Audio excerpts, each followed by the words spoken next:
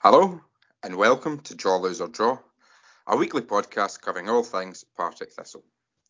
Joining me this week to look back on Friday's 1-1 draw against Kilmarnock is Jamie McDonald.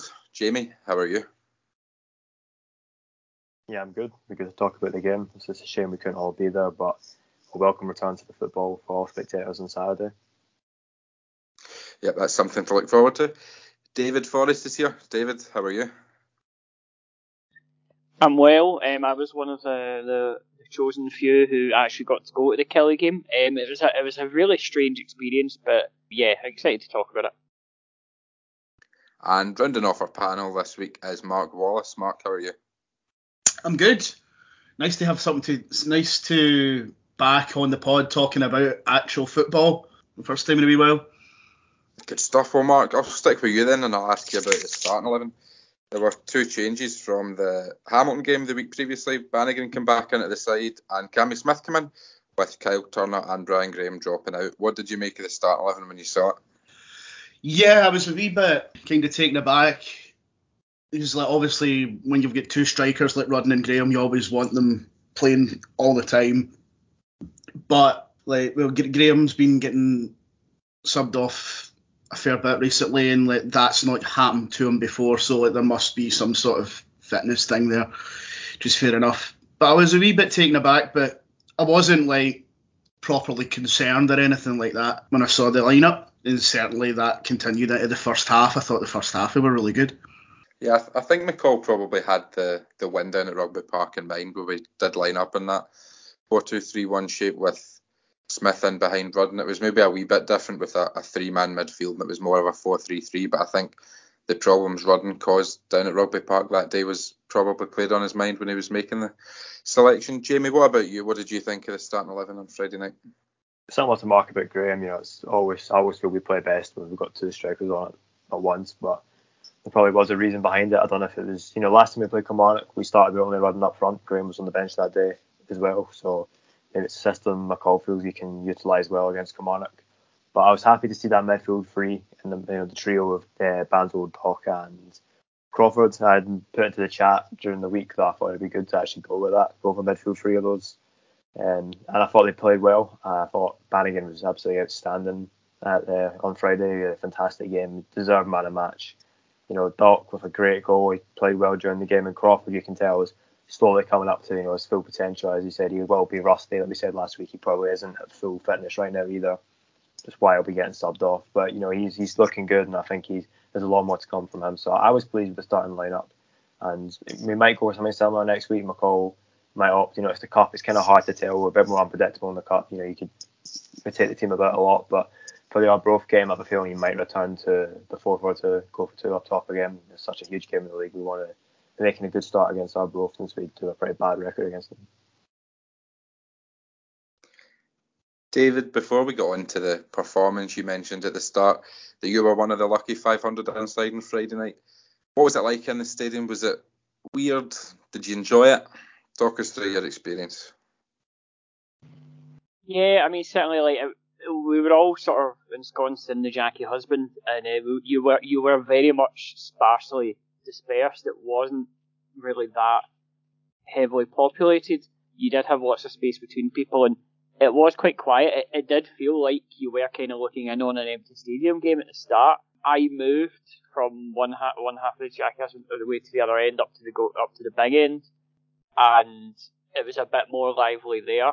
It was very strange for about the first 15-20 minutes, but I think people got into it. I think people realised that we've kind of got through a lot on the fan reactions over the season, that it is really integral and that the team really responds to it. So people were, and I never thought I'd say this, people were chanting in the JHS and, shouting stuff and all that and kind of getting into it and making it a wee bit of an atmosphere, which, in the Jackie Husband, usually no one can hear you scream. And, people were, by the end, the atmosphere was building up until the penalty, which obviously we'll get on to, and then obviously there was the outrage at that, and then when we were pushing for the equaliser, and when we got the equaliser, the crowd was really behind them. It did feel like a Thistle crowd of recent times, and yeah, it took them a wee bit of time to get warmed up, but when they got heated up, they definitely I don't know how it translated in TV. I was quite interested to see how it translated in TV, especially because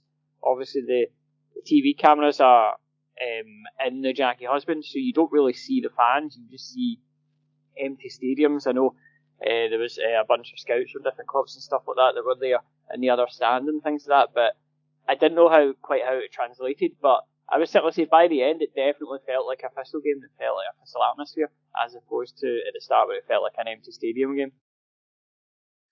Yeah, I think it was Tom Hogg tweeted that he found the atmosphere pretty enjoyable, and he wondered how it translated in the television as well, and it definitely came across. And as you say, towards the end of the second half, you could hear the crowd, and even in commentary, I thought actually the BBC Scotland coverage was pretty good. I enjoyed Paul Mitchell and James McFadden in commentary. I thought they talked their way through the game very well, but even they commented on the atmosphere being good in the Jackie Husband stand, and it did come across well on TV. It didn't sound like there were only 500 there, which is good. So well done to everyone that was there and made a bit of a noise. Mark, you weren't there sadly, but you did catch the game on Friday. What did you make of Thistle's performance?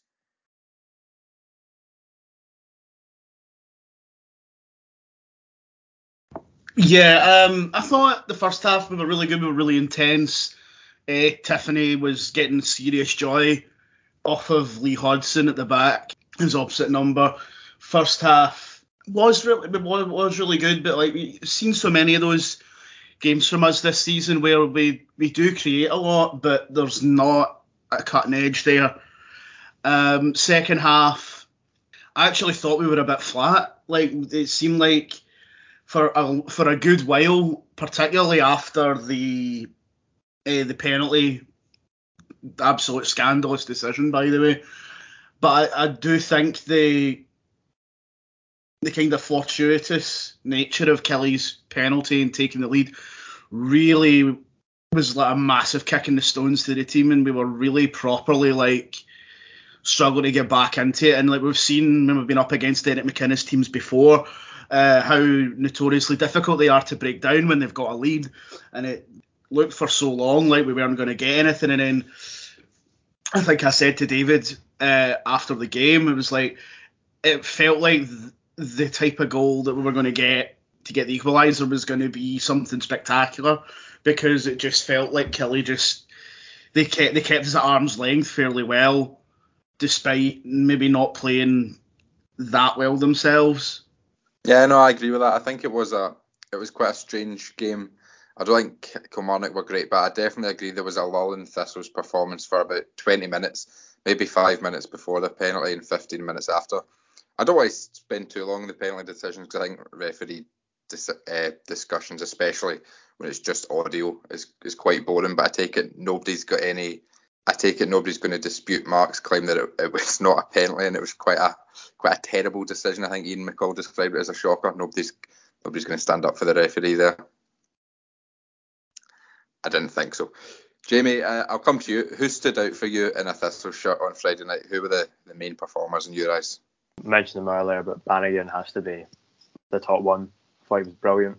Controlled the midfield really well. His distribution was brilliant. He was just so calm and composed in the middle, and he just bossed the game. And you get a performance like that out of him every week, and he's the best midfielder in the league. So, we're lucky to have Bannigan in our squads, and it's good. It's good to see that. I remember that we were talking about it last season, the podcast, some of the Anzo Penrice hate that used to be around, but there doesn't seem to be any of that left for Bannigan anymore. And I think he's silenced doubters, and he's been fantastic this season. And long may that continue. Doc as well. I'm not saying it because he got his goal. I thought again he was great in the midfield. I thought him and Bannigan linked up fantastically, like they so often do. But I thought it was a great example of that on Friday night. I thought they had a brilliant game, and their partnership really shone through how strong it is. So Lewis Mayo at the back, he was solid all day, and the obviously the run that created the goal, he just completely carried the ball from deep inside our own half all the way up to the edge of their box and laid it off for Doherty. Obviously unleashed a great strike, and going to mention the Tiffany as well. I know he's probably disappointed with his final ball, but he gave them a real headache down that left hand side. He took on the fullback and beat him almost every single time with ease.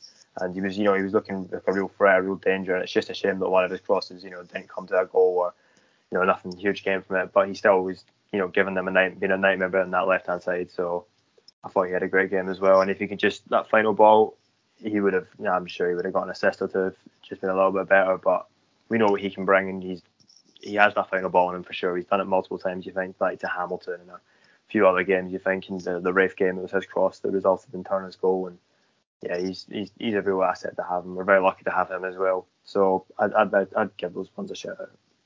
Yeah, no disagreements here. I really agree with Bannigan. I thought he was outstanding on Friday night, and I've seen like a lot of fans say, "Oh, it's great to have the Banzo of old back," but I think we've had the Banzo of old back since nearly around the time Ian McCall came in. I mean, I remember the win at Capello when Tam O'Ware scored the winner, and Bannigan was outstanding that day. He was the best player on the pitch, and it was around that time fans were, as you say, Jamie, sort of not sure about Bannigan, Penrice. There was a couple of players fans weren't sure about, and he never got the praise that he's getting now. I don't really know why, because I really think since Ian McCall came in, Bannigan has been probably the outstanding player of McCall's second tenure in charge. So it was a deserved man of the match performance. I agree with you. And Docherty next to him complimented very well. Deserved goal. David, from your view in the Jackie Husband stand, any other players stand out? No, but I mean, I do have to echo the Bannigan shout. I think Bannigan was excellent. Obviously, you were talking about having the Bannigan of old and stuff like that. I genuinely can't remember the last time Bannigan had a game where he was under 8 out of 10. Outside of like us getting shooed 5-0 off some team, but even then he's usually always, you never say Bannigan was terrible or whatever. He's always, in a bad game he's the best player there, and in a good game he's even better. And it's, yeah, he was fantastic. Did really like Tiffany again. It's just wonderful watching him skin players and take defenders for a ride. It's just so much fun to watch. Absolutely loved watching him, and he was getting so much traction in Friday from that. So Bannigan and Tiffany were definitely my shout-outs. They were the big ones. Obviously there's been the Rudden chat about where it'll go. I think we heard that there was a lot of scouts there. I think there was scouts from, I believe, 5 English clubs. I think it was Hull, Scunthorpe, Preston, Bradford, and another one who I can't remember, who were all there, which is quite interesting because I thought it was only like Premiership clubs that run from. It's also a bit depressing that we just have a really good player and they'll go to like some shite Huddy League One team. You do get worried when players have that good a performance when there's so many scouts kicking about that you kind of worry. You kind of hope people have a bit of a shite game when the eyes are on them, just to kind of put people off the scent. But Docherty's touch, I think you can't overstate just how good that touch was. It was a fantastic goal, and yeah, the reaction in this crowd very much echoed how good it was. It was fantastic. So yeah, so Bannigan, Tiffany, and Docherty were probably my 3 there, and the touch alone for Docherty was just unreal. I think I'm going to echo your sentiments on Tiffany. I think Jamie's the man that makes the excellent Twitter threads of goals and moments from players, and I think he'll be making one in a few years' time of Scott Tiffany moments.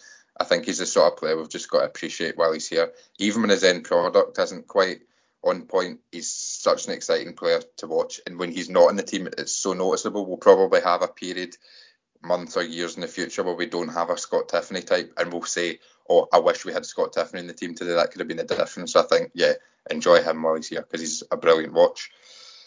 Mark, that was the first game since the opening day of the season where we have come from behind to take anything from the game. Do you think that was a good point on Friday night, and how do you see the race for promotion shaping up now?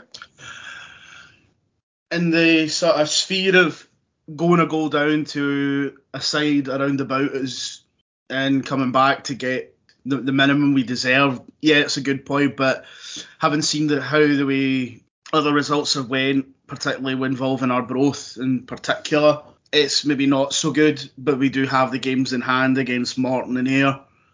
And even though those aren't guaranteed, because Morton have started fairly well under Dougie Imrie, so you can't be taking that for granted. You can't say, oh yeah, we're going to Morton and Ayr, that's 6 points. I don't think that's going to be the case at all. It's very difficult to make up these deficits. We've done it before in this league and in the league below, but we're going to have our work cut out, I think. Another instance of where we probably should have won but didn't, but I don't think is too bad a case of points dropped, if you know what I mean. I'd rather drop points there than say against Hamilton like we did last week, or Dunfermline or Morton or something like that. Jamie, what about you? Were you happy with a point on Friday? I mean, if you'd offered it to me with like 4 minutes to go, we were 1-0 down, I'd have 100% taken it. But if you look at the piece, you can be slightly disappointed in the fact that it feels like we were kind of, we've covered the penalty, but kind of a bit screwed over with that because it wasn't a penalty. And I know Kelly did have a couple of chances, and Ollie Shaw kind of fluffed his lines for a big chance, but we had the chance, Cammy Smith, which was cleared off the line, and but there was a couple of other chances here and there. So we definitely could walk away feeling like that was a game we could have won. But if you look at the actual game in a whole and overlook the fact that that penalty shouldn't have stood, a point when you're 1-0 down at home to a title rival with 4 minutes to play and you end up getting a draw out of it, it's definitely not a bad thing. But the penalty shouldn't have happened. So we can still feel a bit aggrieved that we maybe could have gone on to win that. Also, if you think about it, I think McCall mentioned that if there'd been another 10 minutes in that game, then we could have gone on to maybe nick something. Obviously, I know that's fantasy world, but the way we were playing, we did, after we got the goal, we were on top. We did look like the team more likely to score, and it's just a bit unfortunate that it happened so late in the game. It's quite heartening to see us, in years gone by, we would have played that game and lost it, and it's kind of heartening to see that we've dropped a goal, went 1-0 down, and we've brought it back, and we've got a point out of it in a game that necessarily maybe 2 years ago we wouldn't have, or maybe the last time we played Kilmarnock, if that had happened, I don't think it would have happened.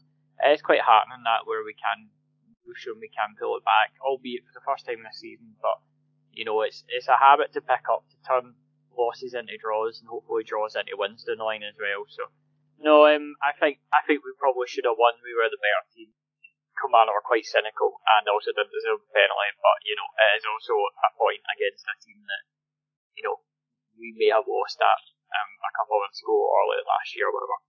Earlier this week, myself and David were joined by Colin and Andy from the Airdrie podcast Only the Lonely. Dum, dum, dum, dum.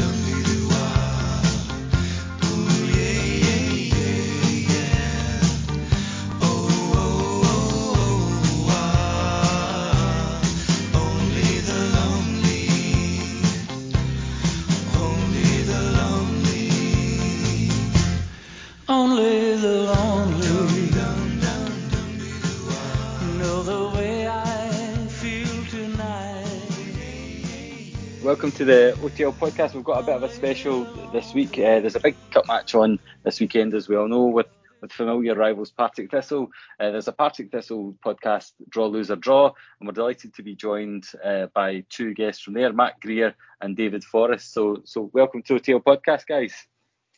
Thanks for having us, Colin. Hello, it's good to be behind enemy lines.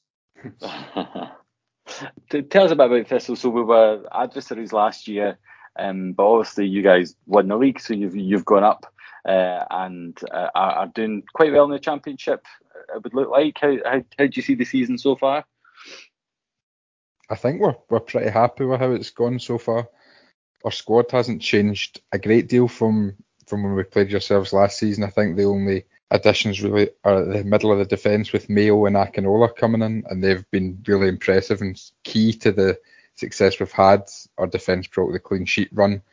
We had 7 clean sheets in a row in all competitions. It was 8 clean sheets in a row in all competitions, I beg your pardon. And that's really been key to the success. We're 5th in the league, which maybe doesn't sound all that impressive, but we are within touch and distance of the playoffs and even a sniff of the title at this stage. So it's really been so far a split for the first quarter of the season. There was lots of goals going in either way. Each game seemed to be high scoring. You weren't sure what way it was going to go. It was like shootout games, and then we went on that clean sheet run, which obviously meant a long unbeaten run, but there weren't too many goals in the game. So we have tightened up in the last few months. But yeah, I think we're all pretty happy with the season so far. And to tell you a bit about us, I've got our own expert on. So Andrew Duffy's on the line. Andrew, you guys won't know, but does a bit of commentary on Downs TV this season and has done some of the interviews with players, as well as he's been a long-time panellist for us. So Andrew, give the Thistle guys a bit of a rundown of a much changed Airdrie from last season. Yeah, it's interestingly, despite what in the end was a fairly successful season, for Airdrie, there's been a fairly significant changeover in staff. Probably the biggest turnover in the playing staff that we've had for a long time, certainly is that I can remember, going back quite some way. So there's very few players, maybe only a smattering of players like Callum Gallagher, Callum Fordyce, who were there last season, Max Curry as well in goals. There's been a significant improvement in the style of football. Whilst it proved fairly effective for Airdrie last season, finishing just shy of yourselves, 2 points off the top and the second best team in the league.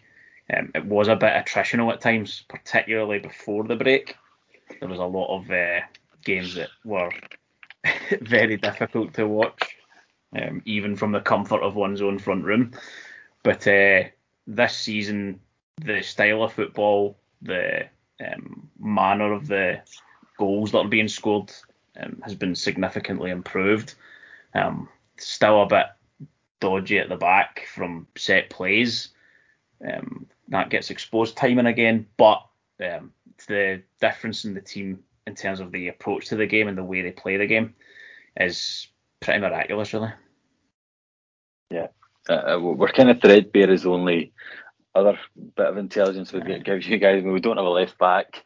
We've got Rhys McCabe playing at centre half when most of his career he's been a midfielder, but it seems to be working. I think both teams are coming in on decent form. We're 5 games in a row that we've won, albeit obviously a league below. So I think it's set up quite nicely for Saturday. David, the Firhill, brilliant away day in terms of Airdrie fans' view, but a terrible pitch we're here. And what's the surface like at the old place? Well, see, we had basically 3 weeks off. We've not, before Friday, we hadn't played at Firhill since the Foggy game, the 17th, yeah, the fog game, yeah, and the pitch was an absolute riot. What you could see of it at the time, but that was a month ago. That we played our second last game at Firhill. The pitch has been an absolute riot for quite a while. You've obviously already played on it against Queen's Park, I believe. And obviously it wasn't that great at the moment. How did you do in that game against Queen's Park? Did you struggle with? Was it 0-0? Did you kind of struggle with the pitch? I remember you saying to me earlier that the pitch was kind of something you're a bit concerned about just purely because of the way you play football. Did you find that was the case against Queen's Park? When we played them at Firhill, it was quite early in the season actually. Bizarrely, we've met them a few times this season, including in the Challenge Cup, but we only played them at Firhill the once so far. We're playing them a week on Saturday at Firhill, so it'll be Firhill, Broadwood, Firhill for us, because we're playing Clyde midweek. So we've not played them really since the pitches get into a bad way. I certainly noticed that it seemed alright when we played them 0-0 in that game, but it is going back a wee ways now. I think maybe September, something like that, maybe October, but a wee while ago now. Whereas I seen it when I watched the game against Kilmarnock, and it certainly looked terrible. Not Dumbarton terrible, but it certainly looked pretty bad on the telecameras that day. So I am a wee bit concerned by it now. Obviously not helped, and largely down to the fact that it's got so many teams playing on it.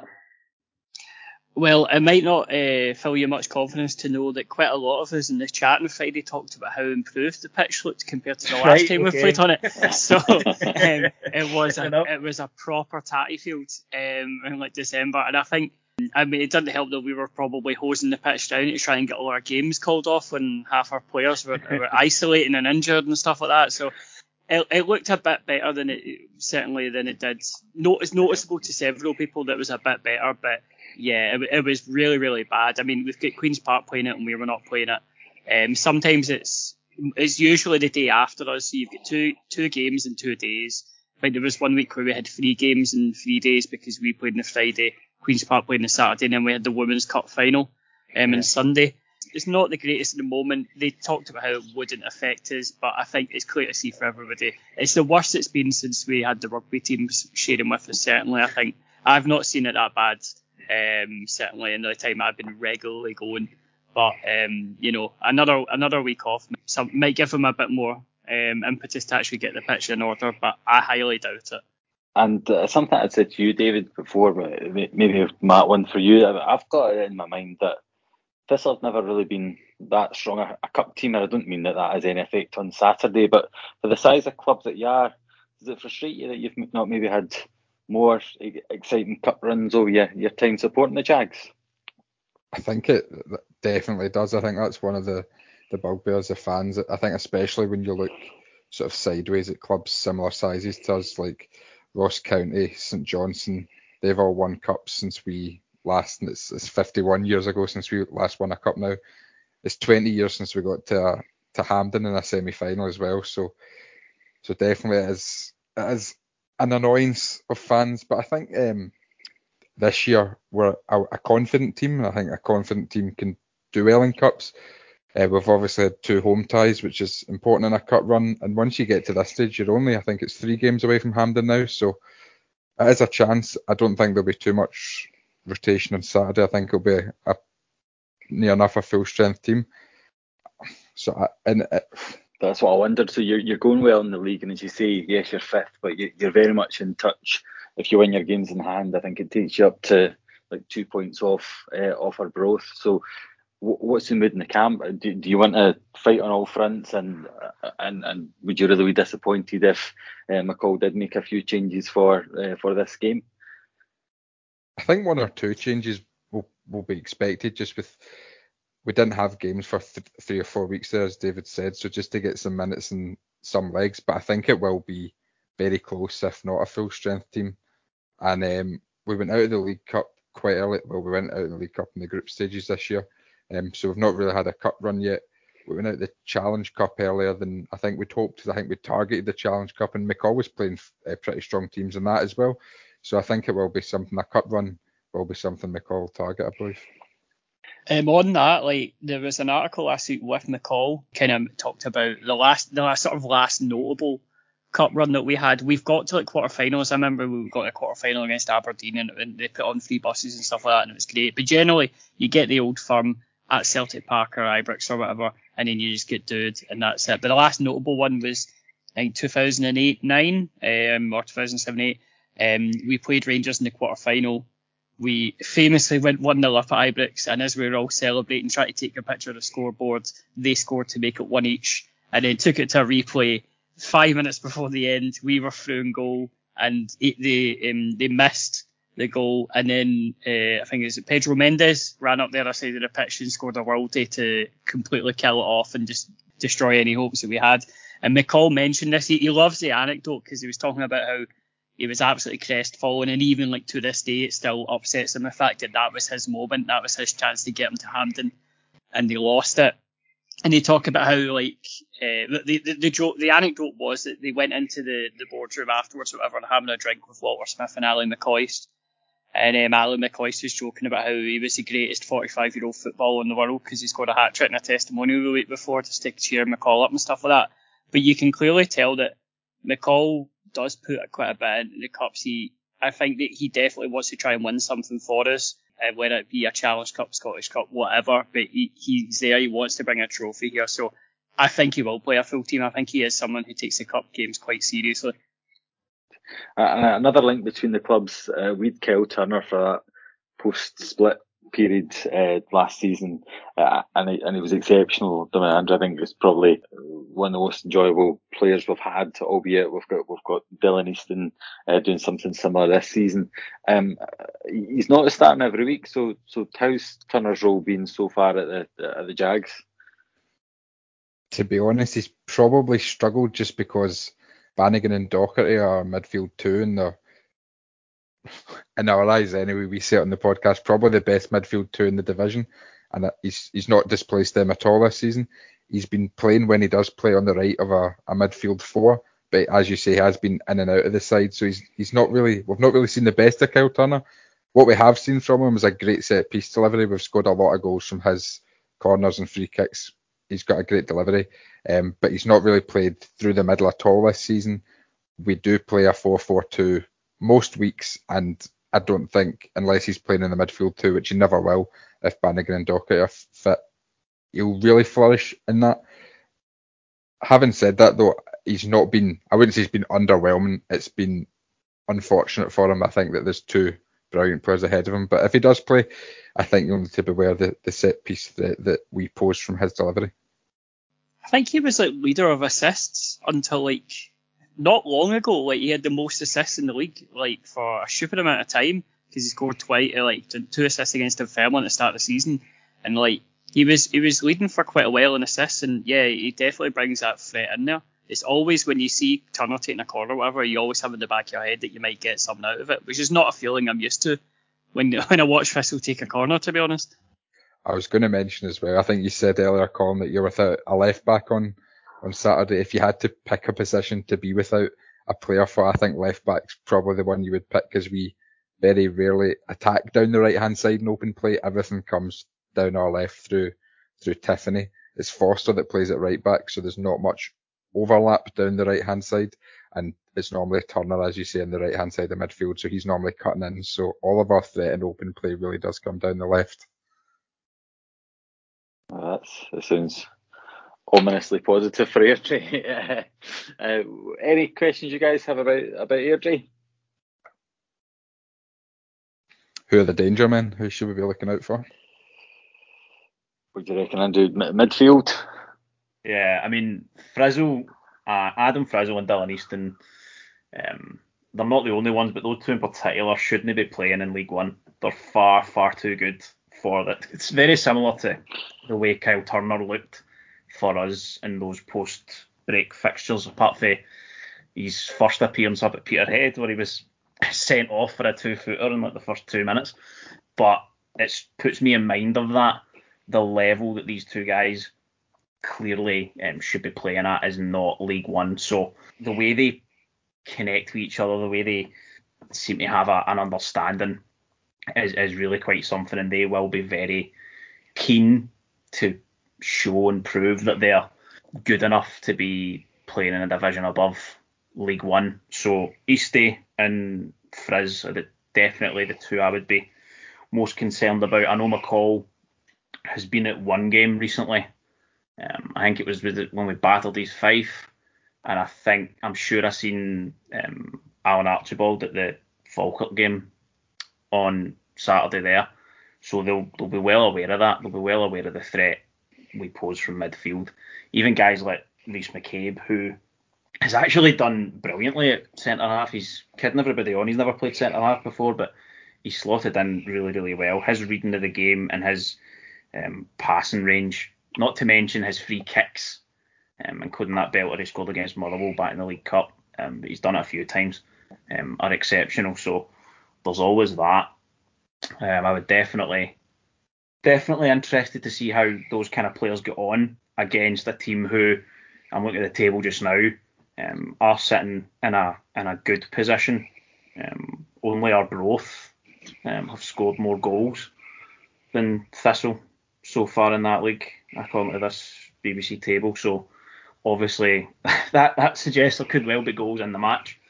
It'll be interesting to see how our better players, who certainly look to be coasting League One, cope with a much superior opposition. You know, it's all well and good battering Falkirk and Dumbarton and teams like that, but it'll be interesting to see how they get on and how much of their craft, their skill and their goal threat is still present in a match against a team who are obviously far superior to anyone they've played so far this season in the league.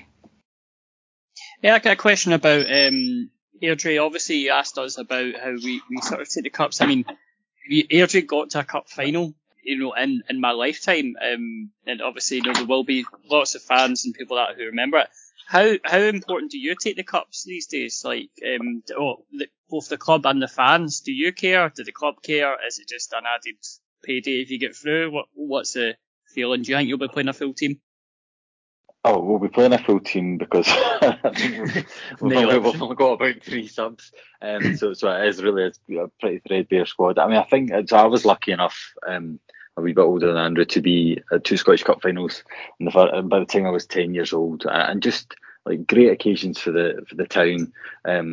Like all the shop windows were decked out in red and white. There was free buses running. They came back to Old Broomfield after the first one, and the town centre after the second one, because we didn't have a stadium at that point. And it was just amazing. But I think it's just a heavy dose of realism. We've been through the liquidation. We're not at a level to compete against Premier clubs. The last few years we've had really good days out at this stage in the Cup. So 3 years ago we played Celtic at Parkhead, and did get lost 3-0, but gave a decent showing of ourselves.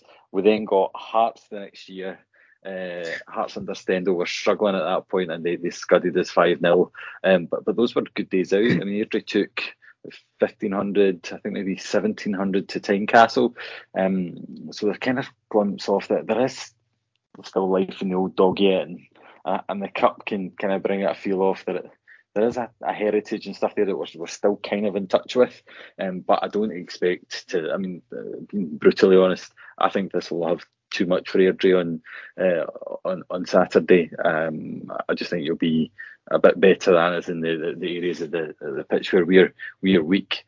If we could get through, it'd be a dream, but it'd be a dream about maybe getting a payday and to continue trying to rebuild the club. So I'm a bit of a realist. It is amazing when you win a cup run. I'd love it to happen, but I just don't see it at the moment. Andrew, what do you reckon? Yeah, well, I was born in '92, so it's all ancient history to me, the cup runs, the significant cup runs, to be perfectly honest. The kind of thing that you sort of had an awareness of as a young kid growing up, kind of on your periphery, but that was really it. So yeah, I'd love a bit of that. That sounds nice. Fancy a wee taste of that. To be perfectly honest, I think we've got a win in us. It wouldn't be the biggest upset of the round if we get through. I think there will be bigger upsets, certainly are potentially on the cards, looking at the fixtures in this particular round of the Cup. But if we can give a decent account of ourselves and avoid getting any injuries to our good players, then I'm not going to lose that much sleep about it. We've got a week to win, so ultimately, if we can get through, fantastic. If it's a good game and we run them close and nobody gets cut in two, then that's absolutely fine with me. Yeah, I think that's it. I mean, we'd be more worried about injuries. If we can get through, you'd hope there's maybe a payday to strengthen a bit and try and take on Cove, who have got loads of money. But I think that's a bit height of the ambitions at the moment. But what about you? I mean, you've mentioned there, if you got through, I mean, Thistle are well placed. You must fancy that the draw could open up for you, whatever, and getting to Hampden is not beyond the realms of possibility. I think we've had so many ties against the Old Firm in recent years that even hearing about how it could add a player or two in January is sort of not of interest to the fans. We're just sick of it. If we got through, I think we'd be looking for a winnable tie at home. Yeah. I don't know about you, David, but that's what I'd be looking for. I might be wrong on this, Matt, but did we not get like 7 out of 8 cup exits in a row with to Celtic or Rangers? Yeah, and the other one was to away. Aberdeen. Yeah, exactly. That was last time we got the Scottish Cup quarter final was against Aberdeen. It was a great day out, and we absolutely just got our balls felt the whole game, and then it was quite dispiriting coming back. And then ever since, every time we've been knocked out, until if we've got to knockout rounds, like 4 years in a row, I think it was Scottish Cup, League Cup, every single time we get Celtic, and then once or twice we get Rangers to spice things up a little bit. So yeah, I'd like to see, I'd love us to go on a wee bit of a run. Obviously, I'd like to see us play the real Clydebank instead of this fake Clydebank that we're playing now. But yeah, I want to obviously avoid the Old Firm. I really don't want Auchinleck Talbot. I think they'll probably beat Hearts, to be honest. I went to see them play Hamilton, and they're a match for anybody in their day, and I just do not want. I think we'd absolutely get emptied by Talbot if we got them. So pretty much anybody but them in the Old Firm I'd be happy with. A nice wee day out at Tynecastle or Easter Road probably does me quite fine. Either that or Cove, because we never got to go to Cove, and I'd quite like to go, even though it's meant to be quite terrible. But yeah, I take a tie against a lower team at home. If not, just some sexy away day but really just not the Old Firm or Talbot. Well, you're not going to get to Tynecastle if you've got them doing to get pumped out by the Talbot. Well, that is very true. Yeah, so it'll have to be. I'll have to be Easter Road then. I suppose it's. I would take Easter Road or Cove. Either or will do fine for me. I'm quite happy with that. What about you, Andrew? Who are we going next round? When we surprise everybody on Saturday. Aye, once we've scudded Thistle, I'll take anyone. Give us an Old Firm, smash them and all. Give us Clydebank. That could be. I was going to say, do you want Clydebank? I get it right up you all afternoon. That would be fantastic. It's one of those ones where, like, if you're like, I don't think Airdrie fans probably would want Clydebank more than Clydebank would want Airdrie, in all fairness. But because I think it's very much the Wimbledon MK Dons where Clydebank just absolutely don't want to have anything to do with you. But I don't know. I think we would probably want to avoid that because it's the kind of cliche stock response you get from everybody. Oh, Clydebank. So I imagine the Airdrie support would probably be more averse to that tie than any other, apart from the fact that would be favourites to get through. You'd fancy us to win that match quite comfortably.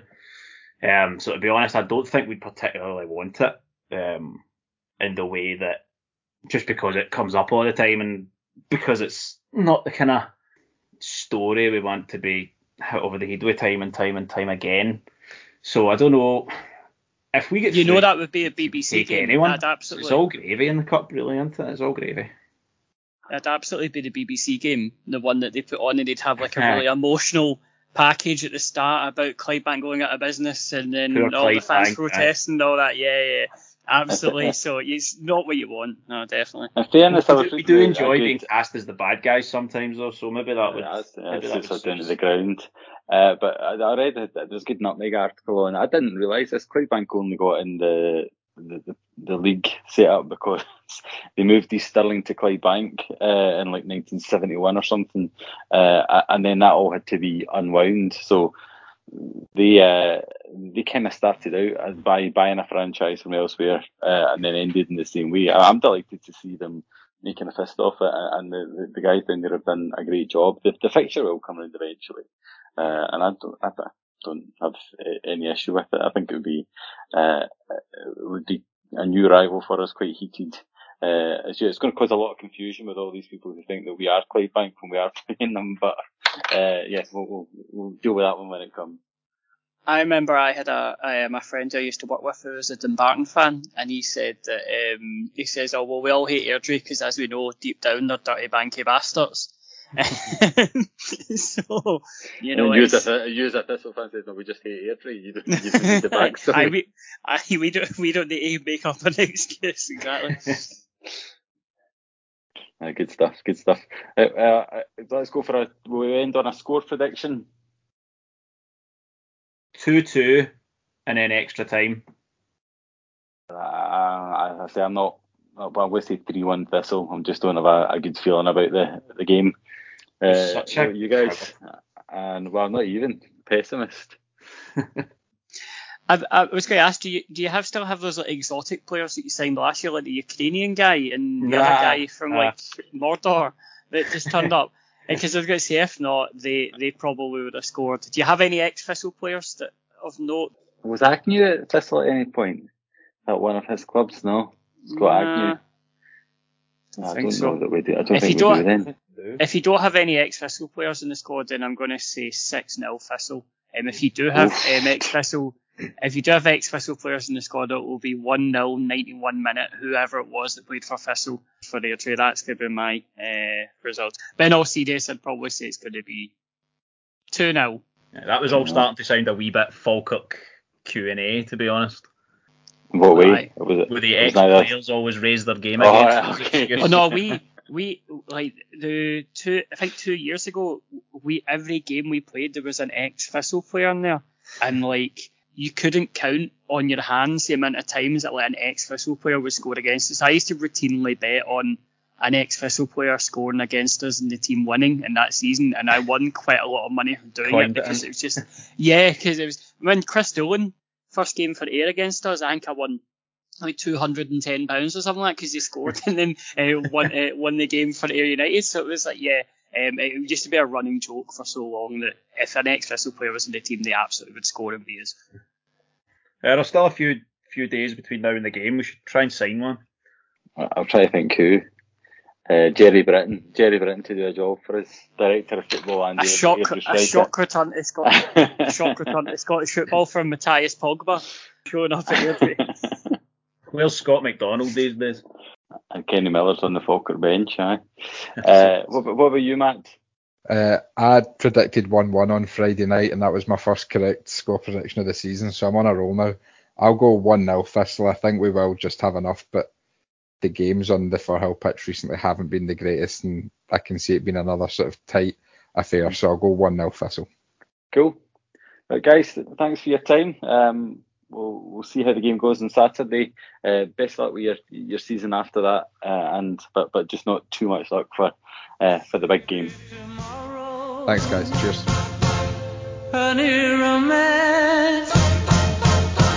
No more sorrow, but that's the chance you gotta take if you're lonely.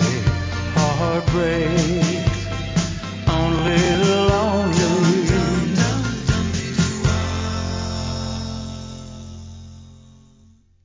David, I'll stick with you just now.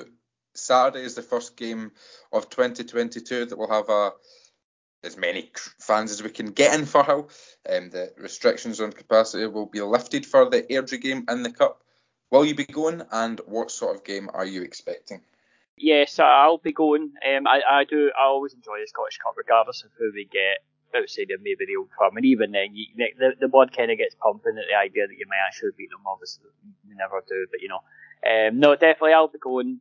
Thistle versus Airdrie is always about historically a spicy tie. I don't know how much that translates to 2022, but I mean, we've been chatting about, stamping an Airdrieonians fans' heads for about 6 months now, so, it's probably going to be a bit of a feisty encounter. Jamie, are you concerned at all about a potential fixture pile-up? We do have, I think it's 3 games now that we'll need to rearrange in the league, and cup progression is only going to add to that. Do you think McCall will have that in his mind, or do you think it'll be all guns blazing, you're quite happy to go as far in the cup as possible?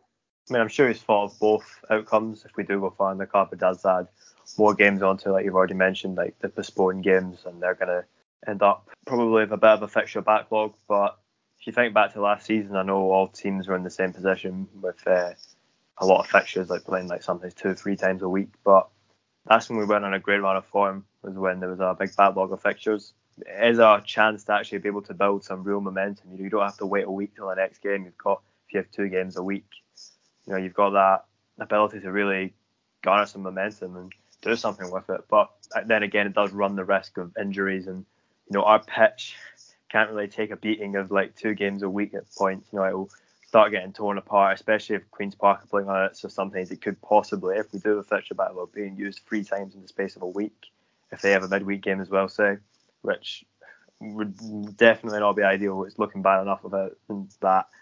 So, there's upsides and downsides to both, but you're never going to turn down a cup run, are you? Like, I know when you get knocked out, I say it every time, like, now it's time to focus on the league, that's the bread and butter. But, which is, does have truth in it, but you always want a cup run as well. If you'd like a favourable run, I know it seems to always be that we draw Celtic or Rangers, but this time we've managed to avoid them, and we've got Airdrie at home. It's a winnable tie. I think it'll be a tough one. I think we'll win, but I think only by 1-2 goals max. I think it'll be quite a tight, cagey affair maybe, but we'll have to wait and see how the pitch holds up, if that makes for good football or not.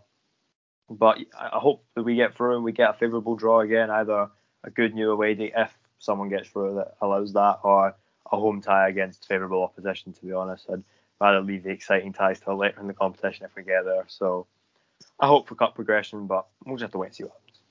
Yeah, no, I agree. I think the winning the game on Saturday will be the priority over any concerns about fixture pile-up. And I think winning the game as well, it could be the difference between bringing in a player or not this transfer window. It could provide the money. Obviously, we lost out on the 350,000 compared to the Championship clubs last season when that money was handed out. So a cup run and an away game at a big ground could be the difference between getting a player in or not. Which brings me to a question that I'm going to ask you, Mark, because you've not been on the podcast in a while. Where do you think we still need to strengthen in the squad this month, if at all? And do you have any names in mind that we should be looking at? I think what we've alluded to in recent weeks is I think we need depth in attack and also another option at fullback. I know that Ricky Foster's not been bad or anything like that, and we do have Kieran McKenna who can play there, but I wouldn't like to see like any kind of injury crisis where it leads to Akinola being shunted out to right back, because even though he can play there, like it'd be quite nice to have someone else that we can call on in that position. So not necessarily a number 10, but like another winger, another striker. I don't know what people's opinions are on McKeever, but like I feel like the drop off between Rudden, Graham, and say McKeever and Connor Murray, and that's not saying that McKeever and Connor Murray are bad players, but it's quite a steep drop off. We can't run the risk of having to rely on players who are not in and getting bit part minutes in every game. So I know you're a big Football Manager player, Mark, so if we were bringing a striker in, would you be bringing in a poacher or a target man? I would probably go for a poacher. I think Rudden and Graham give us a physicality in the box that is very difficult to deal with. Not necessarily target men as such, but they do have the strength and speed. So I think someone who can just get them in just for short range would do us. I think the way we play, having the ball just drop in the box and have somebody that can fire them in first time, I think that is what we need. A poacher more than a target man, because I think Graham and Rudden do that role in different ways themselves. I agree. I think McKeever as well. In fairness to him, I know he's not everybody's cup of tea, but he did win every header, I think, when he came off the bench on Friday. I think he can sort of be that target man as well. David, Jamie, I don't know if you want to come in on any transfer targets, any players you've got your eye on? I feel that our only position where we don't have I think you could make an argument for 9 or 10 of the places being sewn up in the team. I think the only one that's not really is right mid. You can make an argument for right back, but I'm probably higher on Foster than most people. But I wouldn't be upset if we brought in another right back. But I think the right mid is one that we've kind of mixed and matched. We've put players in. We've had Smith, we've had Turner, Connor Murray, even had JK stay on loan, who now went away and all that. But we've never found a guy who's really grabbed the mantle and taken that spot. And I think that if I was signing somebody, that probably would be my focus point, just because a lot of the other team is kind of sewn up. And yeah, you do need a bit of depth, and that's absolutely fair enough. But you probably do need a signing that's going to be an established first team player. In addition to, I don't think it's worthwhile just signing for depth at this point. I think we do need somebody on the right to kind of really establish himself in that role. Jamie, have you still got your eyes on Tony Andrew, or has your heart moved on? No, Tony Andrew, that link's over. No, I don't think we're getting him. There's no specific players anymore. I'd mentioned in the chat that I thought maybe Cole might go in for Kai Kennedy because he wanted them in summer, but obviously he's gone to Accies, so that's not happening. The two positions that I've been, I feel I'm going to end up, this would become the new Tony Andrew right mid striker. I think we do need another one of both. I think we do lack that right mid option. We've stuck Smith out on the right, put Turner out on the right. With Connor Murray, who I actually like this season, I think he should be getting a bit more game time sometimes, but it's hard for him to break into the team right now, to be fair. But he can obviously be used like right mid as well. But I do think off the bench we do kind of lack that bit of pace out wide to bring on. We've obviously got Tiffany who starts games, who's very pacey, but we don't really have that person off the bench that we can bring on. And the other one is the striker. I like McKeever. I like aspects of his game, but I've said this before. I don't want to just keep repeating myself, but he isn't a goal scorer. He's not scored a goal this season, but he's been involved. He's got assists. I do like aspects of his game, but he isn't that natural goal scorer that we can bring off the bench that will maybe chip in with like 5 goals a season or something. And I think getting that extra striker in, getting that winger in, that would see us through to the end of the season. I don't think we need to add anything more, unless McCall's possibly looking at another goalkeeper after Stone's been recalled. But I doubt it with the fact we've recalled McCready. He might just be looking to use him as the backup and just keep Snedden in, because it's going to be difficult for anyone to displace Snedden this season, bar injury. I'm glad you mentioned Stone there, Jamie, because it's not Harry Stone that's made me think of this, it's Jake Hasty. I saw a post in the Facebook group, a real good post in the Facebook group from Vincent Ferguson, and he asked who's the worst loanee we've ever had, which I think we're going to do an episode on this month, try and make a worst loanees 11. So if you are listening and you have any suggestions to make an 11 of Partick Thistle players of all time who are the worst loanees we've had, please get in touch and we will try and include as many as possible in that episode, which will hopefully go out this month. That was a decent half hour. Does anyone have anything else that is about football before we move on that they want to talk about? Just while we're here, I just wanted to give a wee shout out. I went to Thistle Women's play today against Motherwell down the road from me, and it was an end-to-end game. It was 2 each. It was a screamer for a free kick to make it 1-0 for Thistle. Everything you could want from a game, really. Like a fantastic game to just rock up and see without any expectations. So a good laugh at a game. I did enjoy it, and I thought Thistle were really quite good. But yeah, just everything you could want on just a normal game.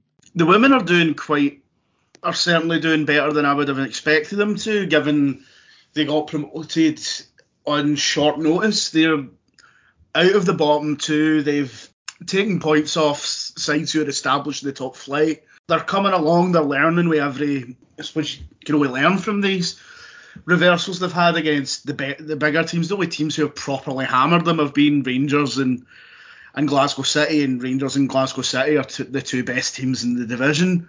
So there's a lot of positives there, and if they can stay up this season, then it's a massive achievement for Brian Graham and for Ross Docherty. If they can do that, that would be truly remarkable, given this is Graham's first proper coaching opportunity, and how short notice the girls were put into the top division.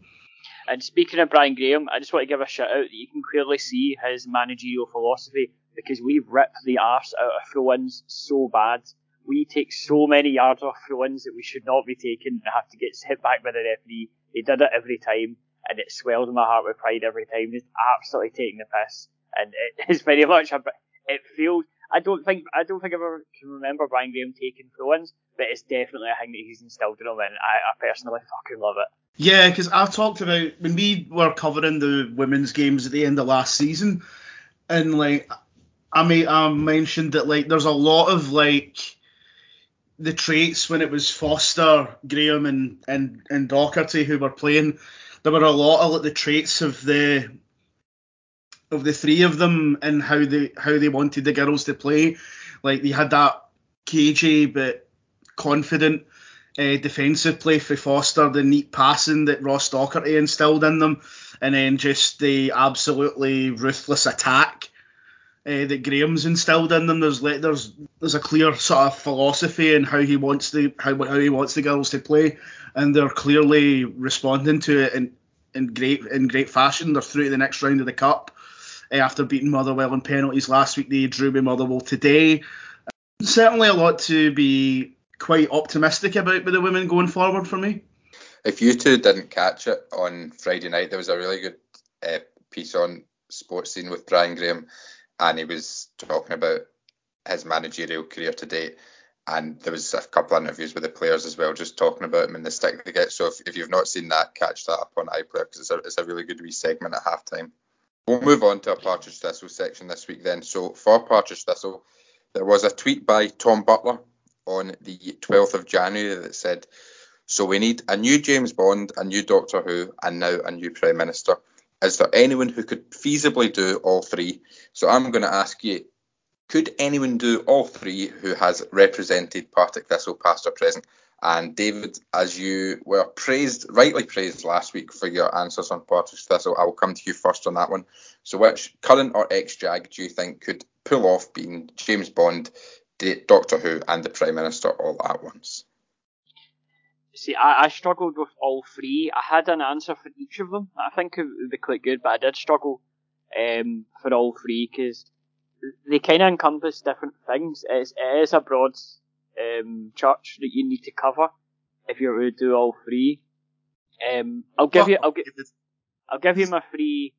I didn't even notice that broad church, David Tennant. It wasn't even a pun. There you go. I'll give you my three individual ones, and I'll have a wee think just now, so to kind of give you my thinking as to what they should be. So, I thought James Bond. What do I know about James Bond? He's a hard man. He likes a drink. He's a head case and he's a womanizer. So of course, Chick Charnley would be my James Bonds there. I think Doctor Who, if I had to pick a Doctor Who, John Lambie would be a fantastic Doctor Who, and I'll have no one say anything against that. I think John Lambie's Doctor Who would be fantastic. Imagine him up against the Cybermen, would be great. Would he have a pigeon as a companion? Oh, absolutely. Like a robot pigeon, like K9. Aye. That would be great. I know I'm making myself sound like somebody's dad talking about like K9 from Doctor Who, but yeah, like John Lambie's Doctor Who with a thistle scarf. Basically, I want John Lambie's like Tom Baker era horror channel Doctor Who. It's a very 70s appointment, I think. Absolutely. And in terms of Prime Minister, I'd probably go for Squiddy, purely because he's hit the holy grail for political weirdos and Facebook comments, and that he's the first ever footballer who's going to get paid a fireman's wage. That's my three, but I'm kind of struggling for ones for all three. I think.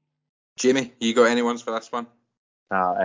It's my guy Joe Cardo. Die on the hill that he should have been kept this season, but and I think he'd rock the tuxedos that Bond wears. You know, he's got the smile to convince anyone of anything when he's Prime Minister, and you know the 10th Doctor had a quality haircut. And, I think Joe Cardo goes to a top tier barber, so he's become the Doctor as well. So, man, Joe Cardo can do anything. What a hero. Mark, any suggestions? Quite like David, I had like different ones in mind for each role. Like for me, like James Bond, he's handsome, impeccable fashion sense. Makes the woman weak at the knees. Gabby Piccolo. That was would my Gabby one Piccolo translate to Doctor Who? I don't know, but I think he would fit the whole the Prime Minister. In fact, you know what? Fuck it, Gabby Piccolo, because he's just a handsome bugger, and like he'll pull off that solemn, dignified statesman role as the Prime Minister. And I could see him being a sort of aloof Doctor. I'm not familiar with Doctor Who at all, so I could see him being like all kind of a wee bit vainglorious, but ultimately with a heart of gold, and just he would suit being James Bond out of the ground with the tiny swimming trunks and just looking just smouldering every time you look at him. There's like the guy quit playing football for Thistle to be a model, and like fucking hell, he didn't half kick it out the park. I like the call, and I think it's about time we had a foreign Doctor Who. I think would be an interesting take on the character. My suggestion would be, of course, the man that played in just about every position for Thistle. So why couldn't he not do these three jobs? It would be Chris Taylor. He's done just about everything. He's played centre back. He's played up front. 7 out of 10 performer across the board. He's got that northern accent that all good doctors have, so there you go. Chris Taylor. I honestly thought you were going to say Kenny Miller there for a minute. I'm like, no, if you're not. No, I've got one really, came to me there that absolutely just the most glaringly obvious one. Who could be James Bond, Doctor Who, and the Prime Minister all at one? Ian McCall would be a cracking James Bond, and I think he'd be a good laugh in Doctor Who. And Prime Minister McCall, I mean, he literally spent his Christmas Day feeding the elderly at Firhill once. He's a good guy, so there we go, Ian McCall. I would vote Ian McCall. As always, thank you very much for joining us on Draw, Lose or Draw. We will be back next week to look back on our cup tie against Airdrie and look ahead to our trip to Arbroath. In the meantime, stay safe.